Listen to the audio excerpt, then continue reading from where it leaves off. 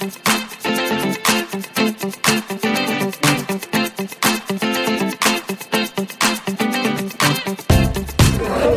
we are on day 4 of UFC Fight Week here in Zagreb, Croatia. We're at a bar called the Old Pharmacy, is that right? The Old Pharmacy, yeah. There we go. I'm here with John Morgan, really, I don't need to record too much because we were just at the weigh-ins, but in order to keep this thing rolling. But this is kind of an MMA roadshow-ish feel to this. We're in a bar, and it's been great. We've been here talking to people who we've never met in our lives, but we've been brought together by the sport of MMA. It's been great, John. Yeah. I'm almost jealous that you're the one recording this right now, man, because this is kind of the concept when we talked about the MMA Roadshow, myself and Cole Coffey, Ken Hathaway. I mean, that's kind of the reason we wanted to have a podcast, is moments like this. We're in this bar in Zagreb, Croatia. I mean, I'm a guy that grew up in a little tiny town outside of Dallas, Texas, to a single parent that never in his world thought about being in Zagreb, Croatia, and here I am, and we've been meeting people all night long, talking about jiu-jitsu, talking about fights. I ran into a couple of cats in the bathroom. They're talking to me about, are you supporting Trump or Hillary? And I'm like, what the hell's going on right now, dude? It's literally amazing to have moments like this, and I think this is the moment that people forget about. Of course, we are journalists, and at the end of the day, we're writing about a sport. But when you get to have moments like this, we're all away from home, and we end up in a bar, and we end up having a couple of frosty beverages, but we find people that for whatever reason have the same passion that we have, are involved in the same things that we are, no matter where we're from. Obviously I'm from the States, you're from England, we're meeting cats from multiple different countries, and we can talk about it all. There's something cool about that. There's something really cool about that. And I think it's almost different. I know you have been involved in football and soccer, as we call it. It's kind of funny because in some ways, if you meet somebody that's involved with a different club in football or soccer, you're almost a rival. You know what I mean? You may be able to be friends and talk for a moment or two, but at the end of the day, you're kind of rivals. We're not talking about rivalries. We're just talking about this passion that we all have and the sport that we love, and that's pretty cool. Interesting you mentioned the football thing. The thought did occur to me earlier.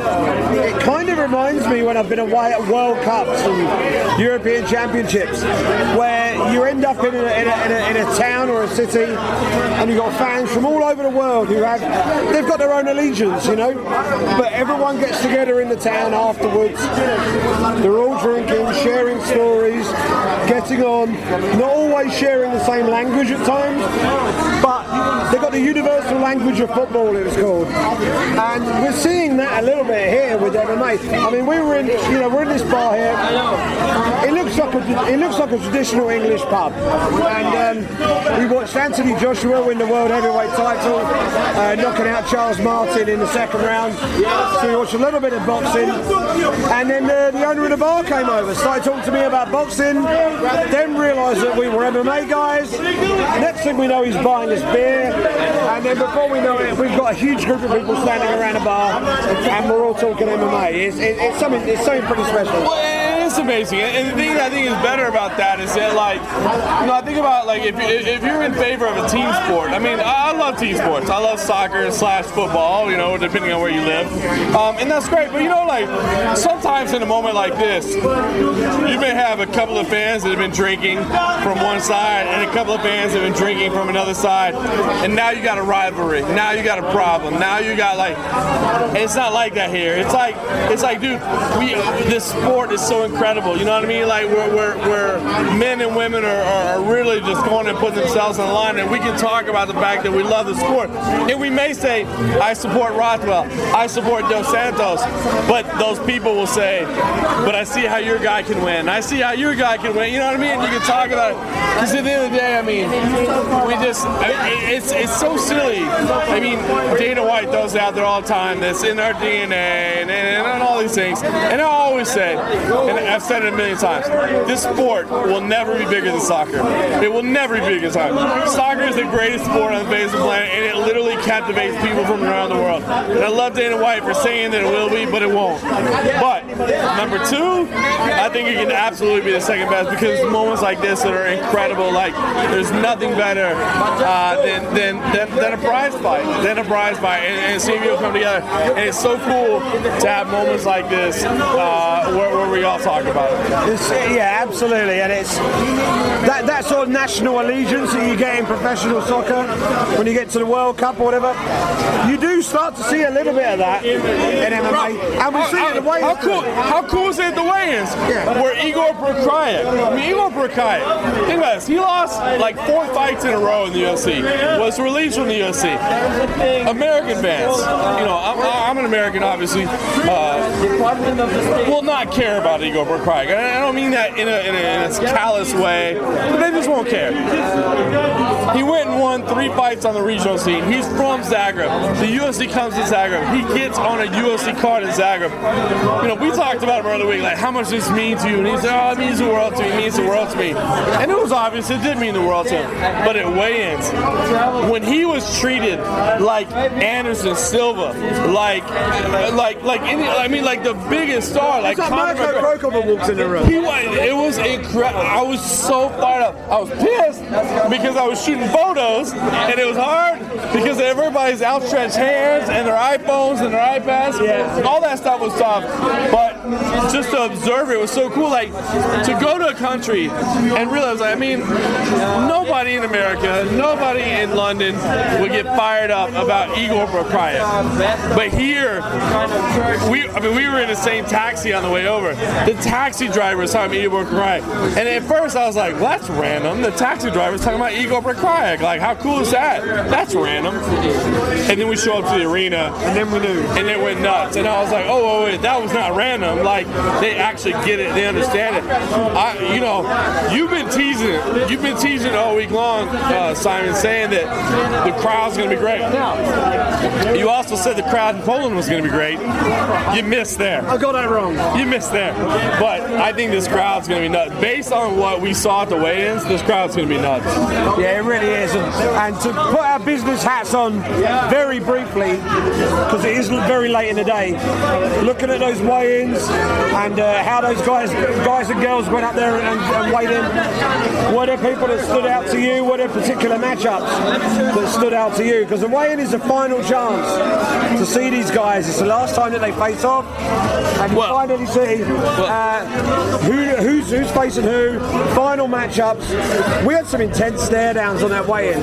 Yeah. Well, I was already. I think we had talked about before the Whiteford and Martin's fight. I was already looking forward to, but the face-off made it even better. It made it even more special. The local kid was sick coming up from Zagreb, and just it's your first UFC fight, it's your debut, and just getting somebody's face. That was sick. I'm excited about it. I think there's gonna be. I honestly think we were all sitting at a table earlier tonight before we came out. We were talking to John Gooden and Dan Hardy, and I was just like, listen, I think there's some sneaky good fights on this card, and they kind of both shook their head in agreement. I think there's some sneaky good cards on this fight. Mairbek Taisumov, I'm a big fan of Mairbek Taisumov facing the Bosnian Bomber. I think that's going to be a fantastic fight. Ngannou versus Blades in the heavyweight division. I think there are really sneaky fights. So I guess what I would say is, I can definitely see how anybody would look at this card and be like, whatever. And that's fine. If you're not a huge fan of the sport, it's probably not your card. But if you are a fan of the sport and you're like, I don't know if I'm down or not, dude, you have to check this one out. Have to. Absolutely. And we'll wrap this one up from Zagreb, Croatia, here at the old pharmacy. Next time we speak to you, it'll be post-fight. No, they can all talk. Look, everybody's trying to be quiet. After UFC fight. We're in a pub. You don't have to be quiet. It's fine. Background noise is live. What can I say? But yeah, next time we catch up with you will be post-fight in the media room after UFC Fight Night, Rothwell versus Dos Santos. Last one for you, John. Who wins that main event? Woo! Listen, I'm picking Ben Rothwell. Basically, I'm picking Ben Rothwell based on what we've seen recently. I mean, that's the way. To me, this fight is 50-50. And when you're looking at a 50-50 fight, you pick the recent performance. And to me, that's Ben Rothwell. He's the guy in the hot streak. But I will say this, man. Junior Santos is a monster. I've heard that he's been dealing with some issues that have since been resolved. So if he comes out and turns on a vintage performance, I would not be surprised. But for me, I would say Ben Rothwell, just don't put the house payment on it. Absolutely. I mean, I've gone with Ben Rothwell as well. I think Junior's going to be very dangerous in those early couple of minutes. If Rothwell can negotiate that, I think it's going to be all him. I am looking forward to this fight card. Sometimes you go to these events and you look at the fight card, and as you say, they may not have the star power, but then you see the passion in the local market. You see what the atmosphere was like at the weigh-ins, and it wasn't just the Croatian fans, by the way. We had some Bosnian fans in, we had some fans of Mehmet Tysonov in, we had a big Polish contingent in, and they're turning the music up in the pub. So what we'll do right now is say thank you very much for listening to this one. It's a bit of a short one on this occasion. We'll be back tomorrow night after fight night here in a very raucous Zagreb, Croatia.